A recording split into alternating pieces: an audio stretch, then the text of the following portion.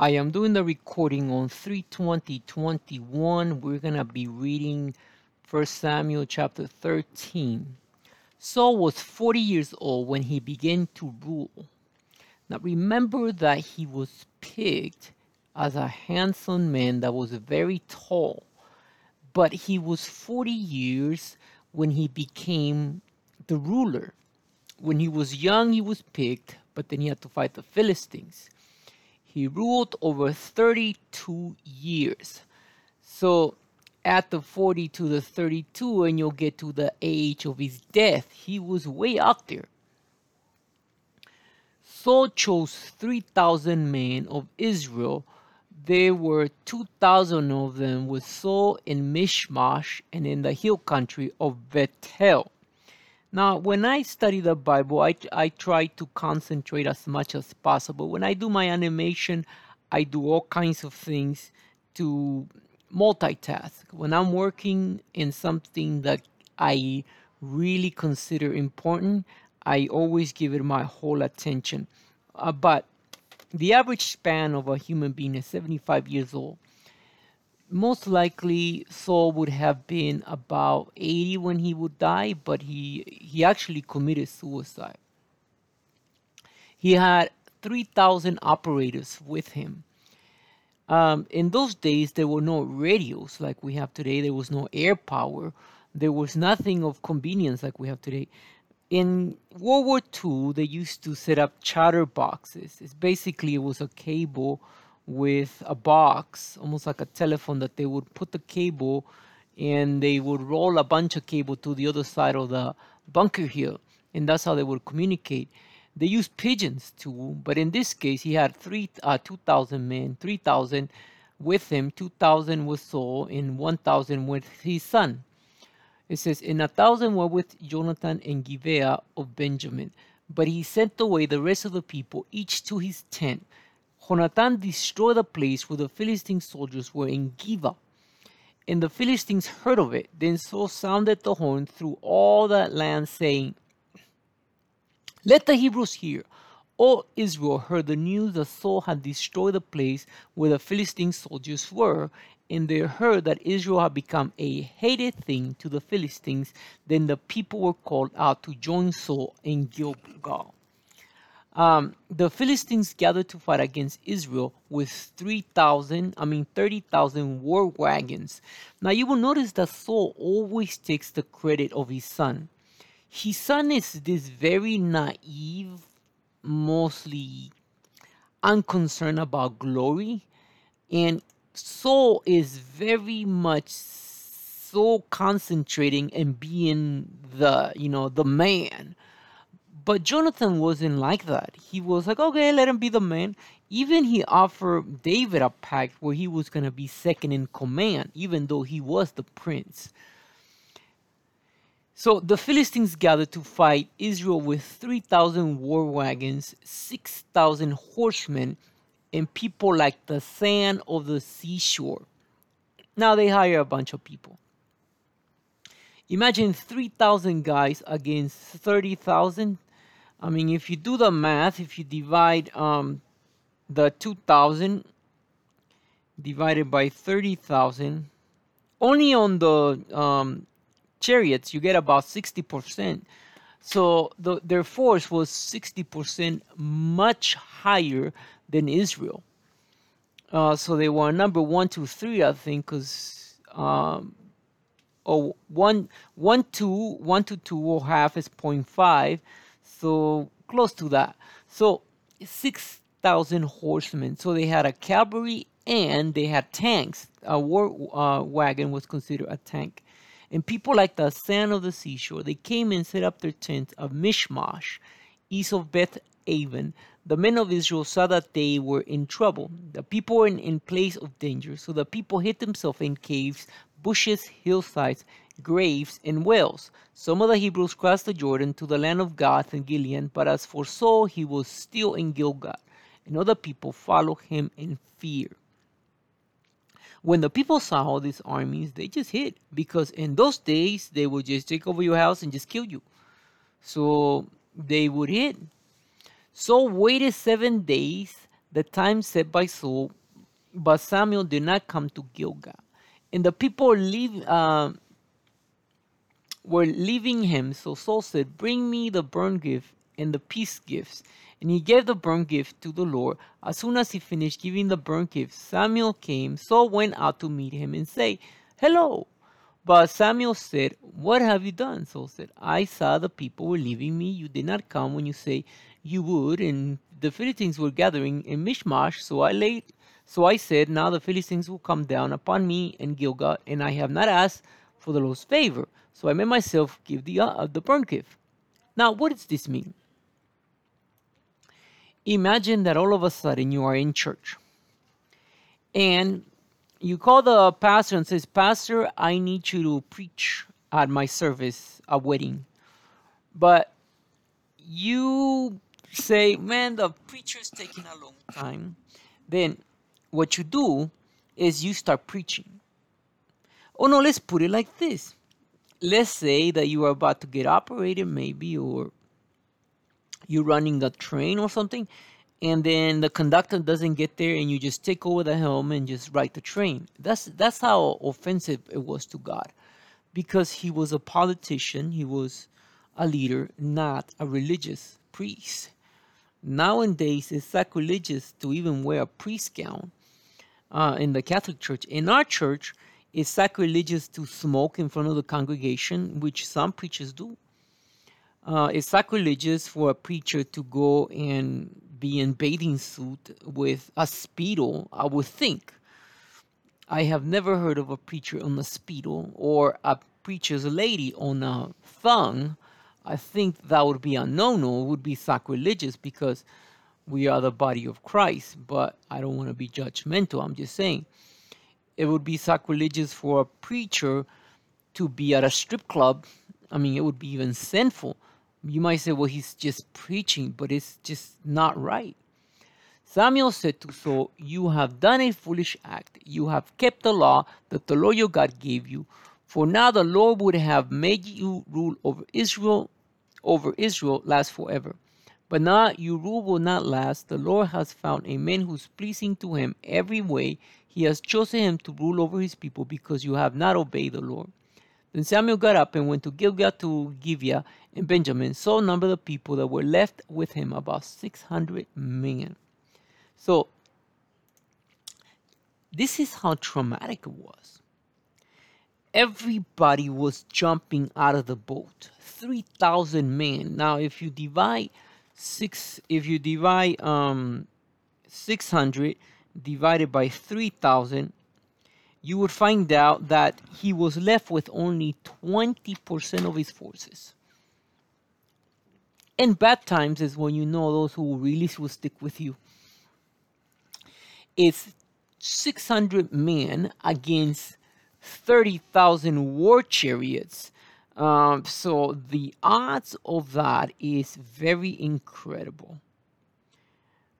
So that would be almost like 0.2% force against 98% force only on chariots.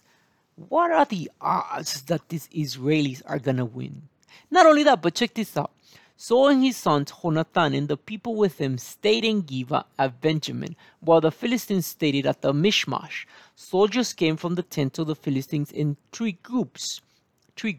One group turned towards Ophrah to the land of Shul, another group turned towards Beth-aven, and another group turned towards the side of the country that looks over the valley of Zebul towards the desert. So basically they are hitting the 6, the back, the 9, the 3, and the 12. They want to like really push them into the ocean.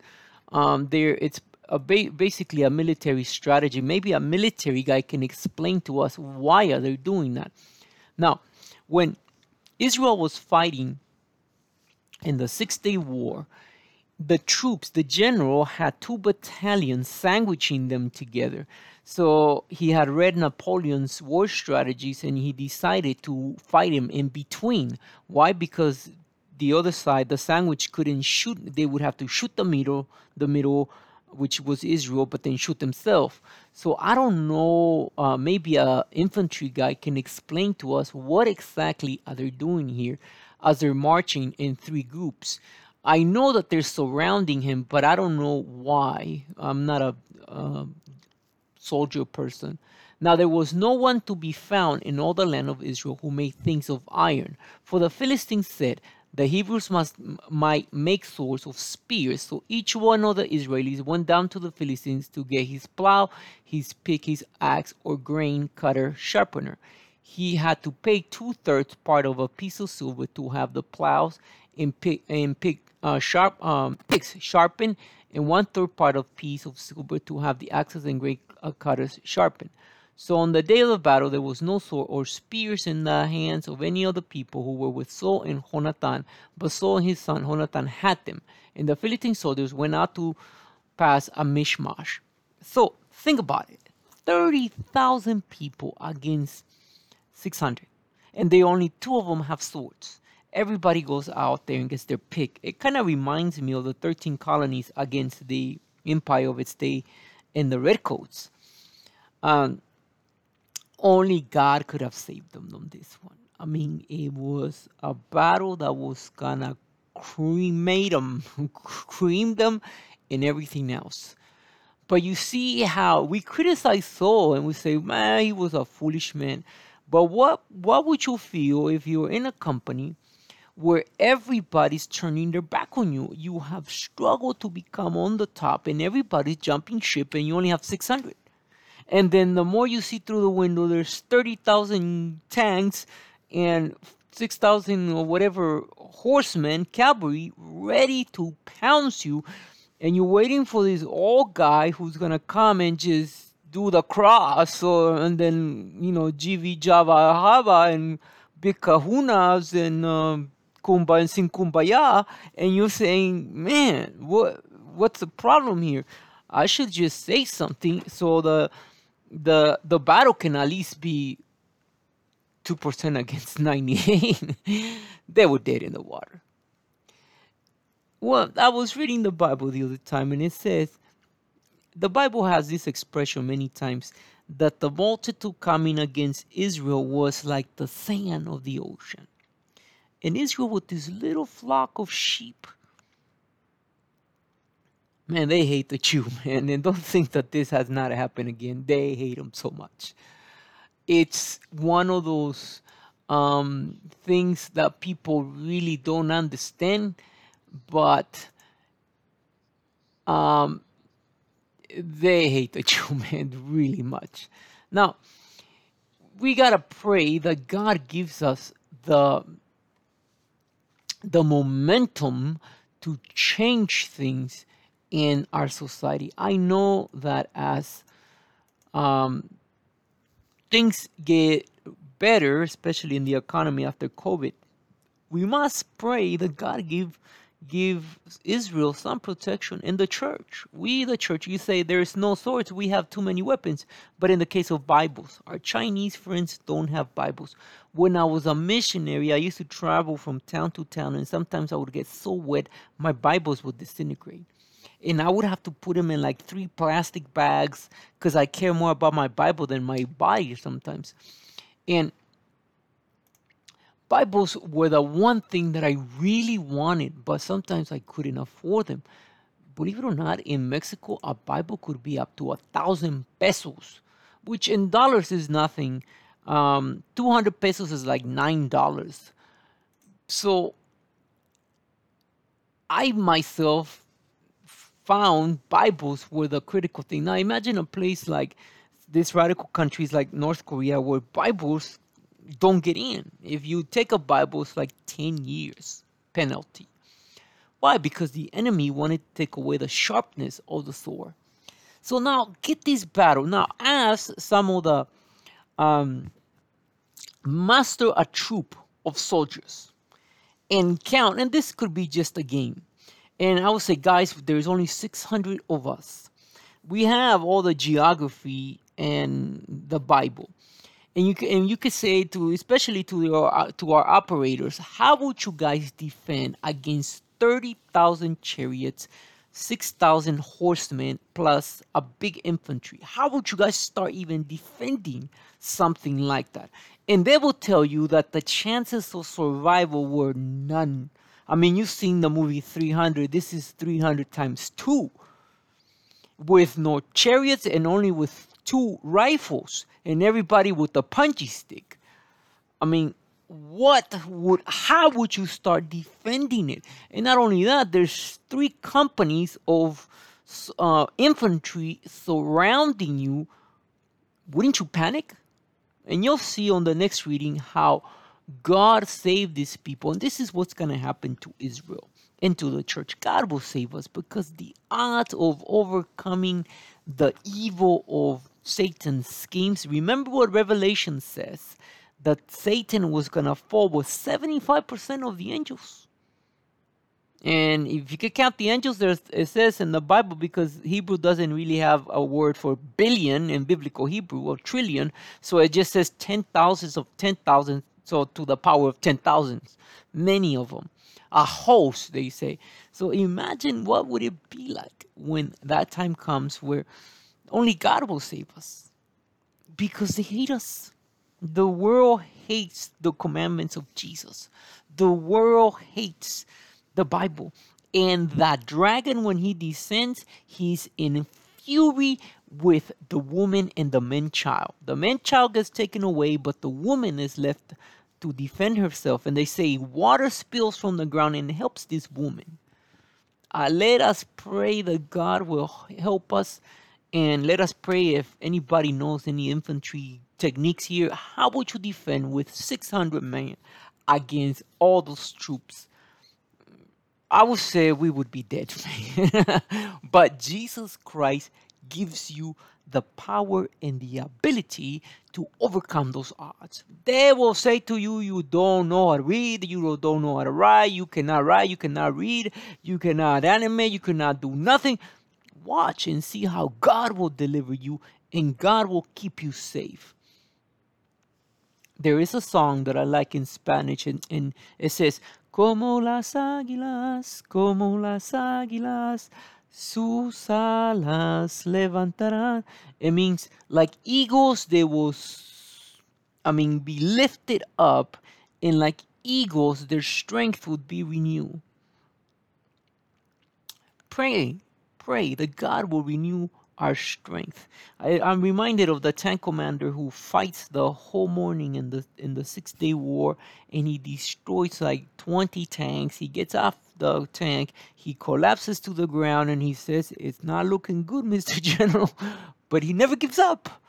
So 600 against 30,000 with 2 rifles, 2 swords, and you would see that only God could have saved Saul and his people.